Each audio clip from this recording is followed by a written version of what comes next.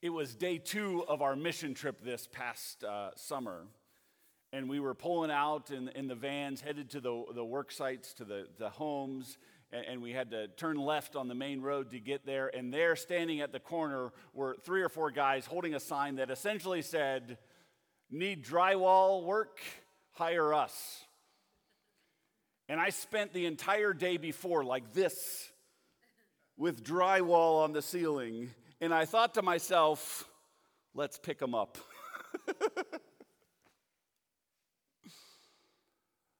Today's gospel is a parable where there's a master of a home, of a vineyard, who continues to go to the corner to pick up more laborers.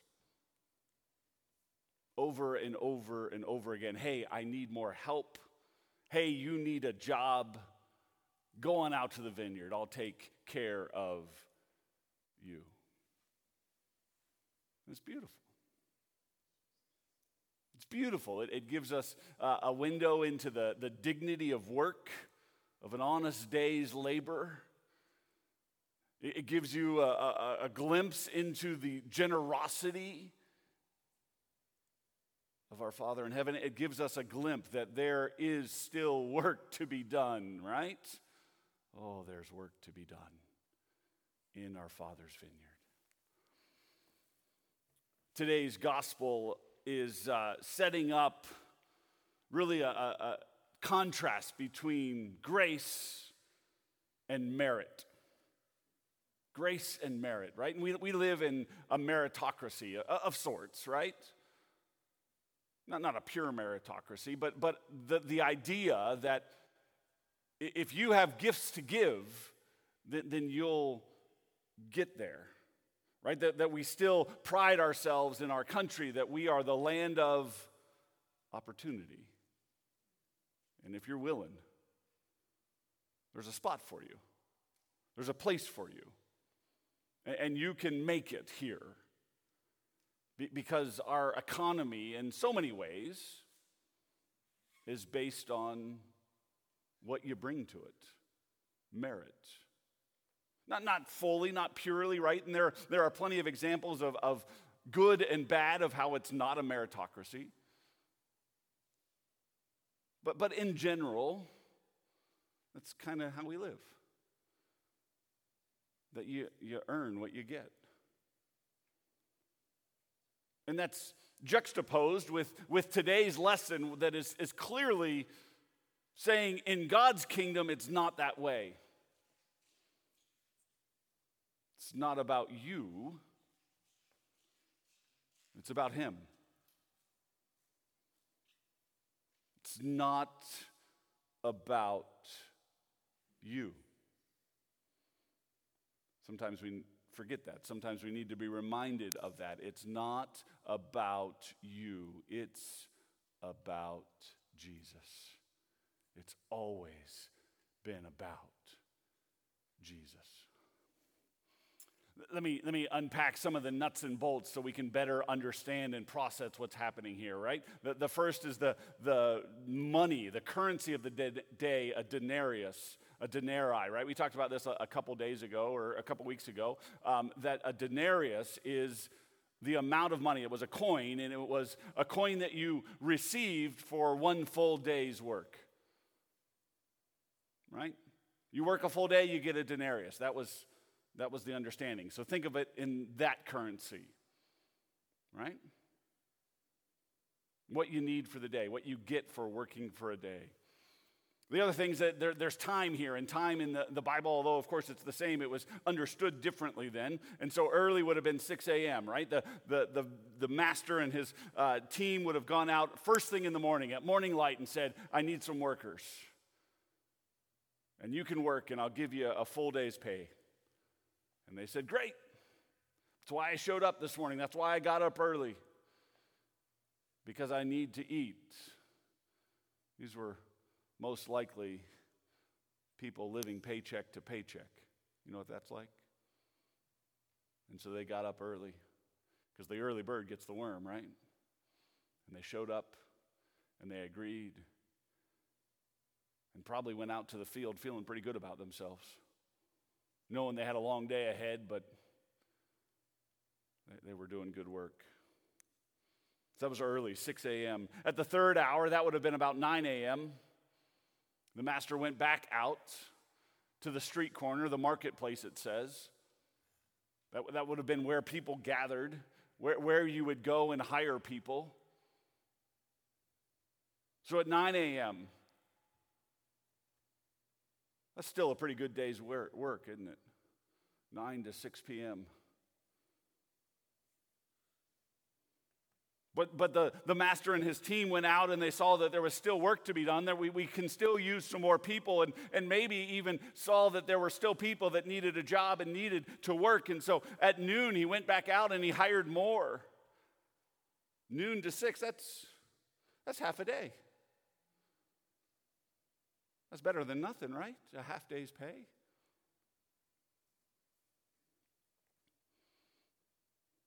At the ninth hour, that would have been 3 p.m., so about 3 hours. So, that'd be nice. Get to goof off in the morning and work for a couple hours in the afternoon? Come on, sign me up, right? Finally, at the 11th hour, that would have been about 5 p.m., the whistle blew at the end of the workday at 6 p.m., so they went out and worked for an hour, right? You ever been there?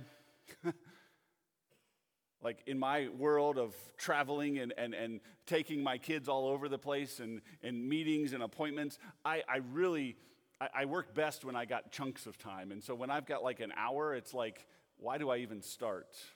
Because it takes my mind a minute to get going, and then I finally get going, and then it's time to stop.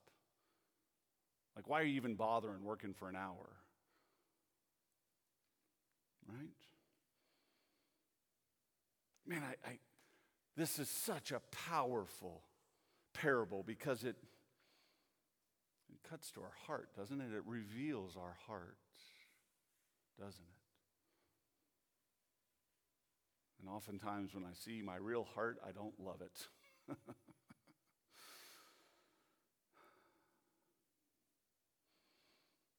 Because at the end of the day, the people that worked for an hour, the people that hardly showed up, the people that, if you're, it says, why are you still here idle? Why have you not worked today? And, well, I don't know, my mind immediately goes to, well, you were kind of lazy. You weren't up at 6 a.m., right? You ever been there? Yourself? Or questioning those who are lazy? Who struggle with things, who don't have the same work ethic as you, who have life circumstances that are challenging to wrestle with and organize and manage. And so it cripples them from doing what we're taught that we're supposed to do, which is get up at 6 a.m. and be ready to go. Guess what? There are a lot of people in this world that can't do that. For bad reasons, and plenty of folks for good reasons that struggle. Depression. It's one of the biggest pandemics. Blows COVID out of the water that our world faces today. What does it look like for us to respond with grace and love to the people that are struggling, to people that are hurting? I don't know about you, but I'm really good at self-righteousness and self-indignation. Of looking at others and saying, well, try harder. Come on, pull it together. Right? Do you hear this in today's gospel? There are people in our midst. There are people in our families. There are people that in our communities that, man, it's a great day when they can work for an hour. maybe we ought to celebrate instead of condemn. What does that look like? The last shall be first, and as the foreman, right, comes and is ready to pay the workers, and man, can you be there? Man, I can put myself there so easily. Oh, he was here for an hour, he got the full day. Can you imagine what we're going to get? 12 hours we work. We're going to get 12 days pay today, right? It is so easy for us to be there, isn't it? Because we live in a meritocracy that I gave you 12. Come on. Right? And so I can feel, I put myself in the place of, let's be honest, I would have been the 9 a.m. workers, 6 a.m. I'm not a morning person. But man, I can put myself there so easily. So easily. And you can feel it each time the worker gets his wage or her wage, and they're looking.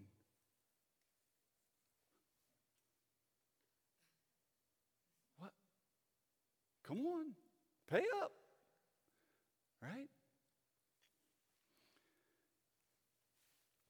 What is this story about? It's a story about the goodness of God and his gift of grace. It's about how we live in the economy of God that is different than the economy of this world. God doesn't deal with currency. He exchanges his grace, his goodness, and it comes to you without your merit. What that means is you don't earn it. You can't earn less of it. And no matter what you do, you can't earn more of it. God gives freely and fully to you. And so often I think, at least to a degree, we get that. We get that God's grace is goodness, and man, there are moments in our life that are grace-filled, and we can say, thank you, Lord, I don't deserve it, but you've given it. Thank you, Lord. But man, there are also times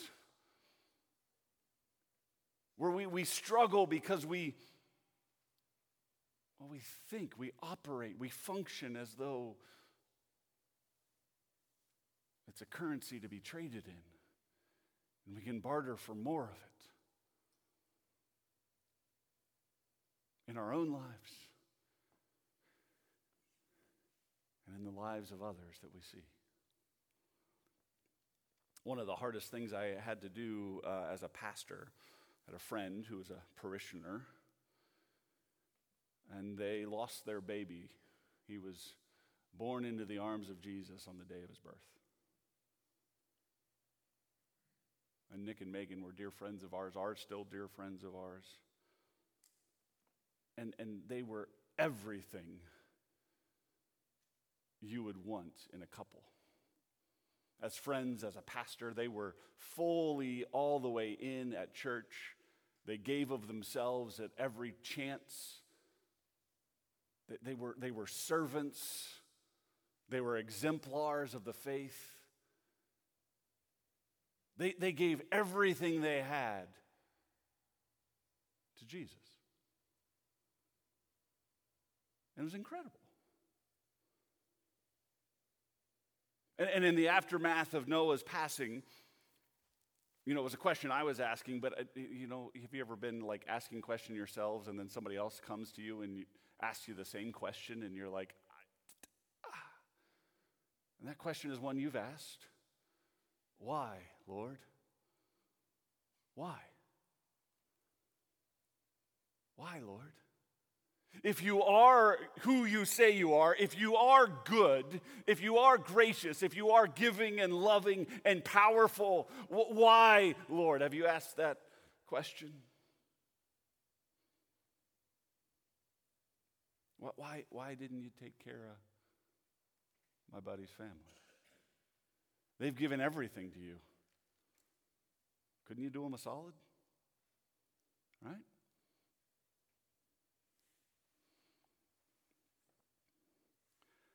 I don't know that I've got a great answer to that question, but I've got some thoughts. And it goes to today's gospel that grace is given. It's not earned. It's given. That's why we call it grace. Grace means gift. You don't earn a gift, you receive it. And when the hard things happen in this life, when we are in the deep depths of darkness, God's grace reaches down that far. God's grace doesn't get lost in the darkness. It finds you, and it surrounds you, and it upholds you. We don't earn God's love, it's given to you. That was true for Noah, the little baby. It's true for Nick and Megan. It's true for you. Grace is given, even in the darkness. Even in the pain. You can't earn more of it because it is freely given, always, forever.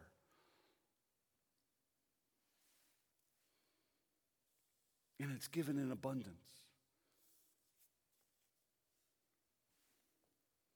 Even in the worst of situations. As we continue and as we kind of continue to unpack this parable, we get to the end and the master is talking with the servant, the one who worked, and says, hey, what gives? You know how the master calls him friend? Doesn't mean friend. He's saying, hey, buddy. Right? And in fact, it's the same term of endearment that Jesus uses with Judas when he comes to betray him. Bud, do what you're here to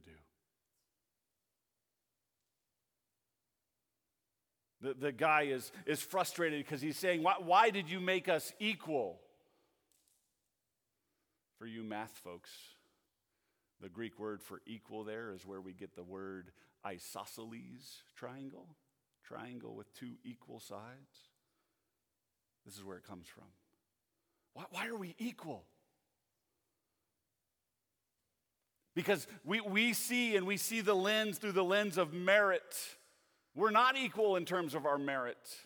Some worked all day, some worked for an hour. They're not equal. But in God's grace, in God's economy, where his gift comes, man, it is all yours.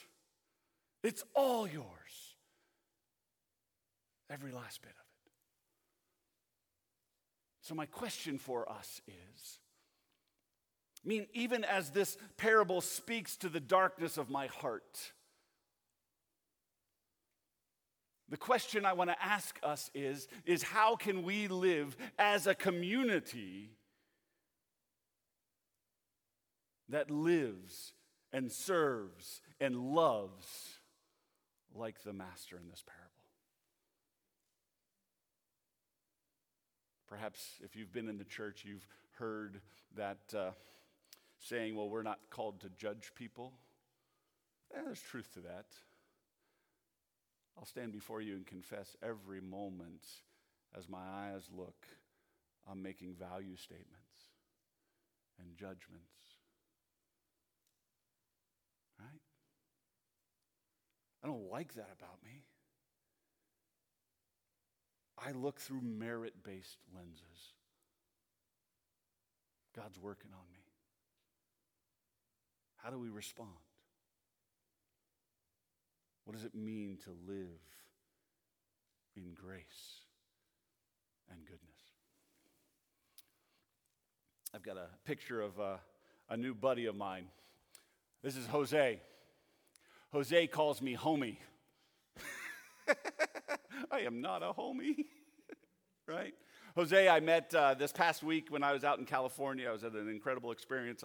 If you've got time, I'll take you to coffee and we can talk about it. But Jose is a buddy. He grew up in L.A.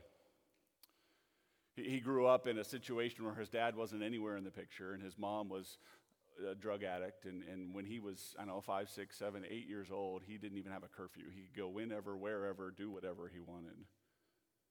And even though he wanted to resist against it, he ultimately got wrapped up in gangs, right? L.A. is the gang capital of the world. He was incarcerated 3 different times, spent on about 13 years in prison. Rough life. You don't see it now because he went through the painful operation of removing tattoos that were all over his face, all over his body. Still, of course, has some good colors, some good ink. He's now the vice president of Homeboy Industries. I invite you to go look up what Homeboy Industries is when you get home today. It was founded by a Catholic priest, Father Greg, who was planted in a parish in the middle of L.A. and, all right, Lord, what am I going to do?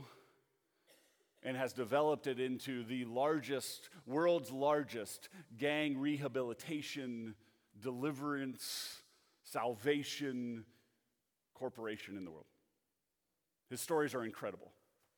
So my buddy Jose is the VP of this place. And they work and walk with folks that are trying to get out of the gang life and into, a life that is beautiful. And so Jose tells me the story of, he's in charge of a bakery and in charge of a coffee shop and a couple other things. And he has some employees that probably would have been hired at the last hour from today's gospel, as you might imagine. He was telling the story about one of the senoritas.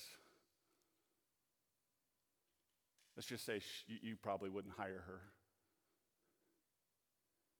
Everything that you might lift up as something that you would want in an employee, she had the exact opposite. She didn't show up. She didn't care. She was violent. Certainly didn't respect authority. Used colorful language at every turn.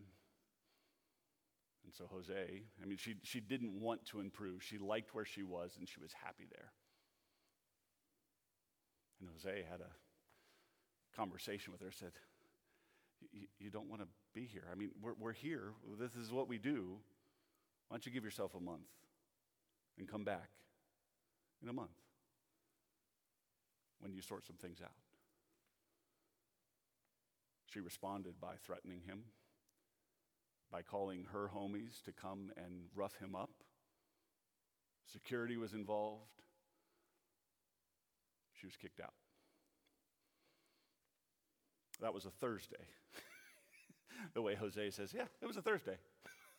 His Thursdays are different than mine. Monday morning, Jose shows up, and there is that same senorita sitting in the lobby. I said, what are you doing here? No, get out. She looks at him and says, no, man. Father G hired me back. Oh, right? You ever been undercut by someone a little bit more powerful than you in the hierarchy org chart? Father G gets there. Father Greg pulls Jose into the office, and Jose is like, come on, man, she was going to hurt. She was threatening me. No. Father G looks at Jose, says, man, we're not here to win arguments. We're here to win people.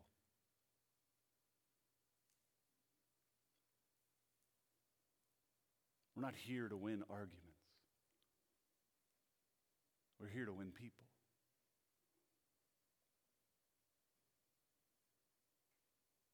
I want to challenge us as the body of Christ here at Prince of Peace. What does it look like for us to shift the filter in our minds to have that echo within us? We're here to win people. We're here to love. We're here to extend grace. But you don't know what they did to me. Yeah, I don't. And let's be safe about it. But let's win people. What does it look like to love? What kind of community would we be if we live into the reality that it's not about us being right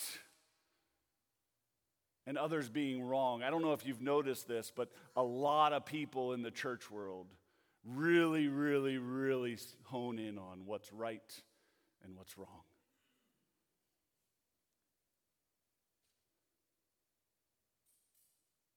What does it look like for us to love?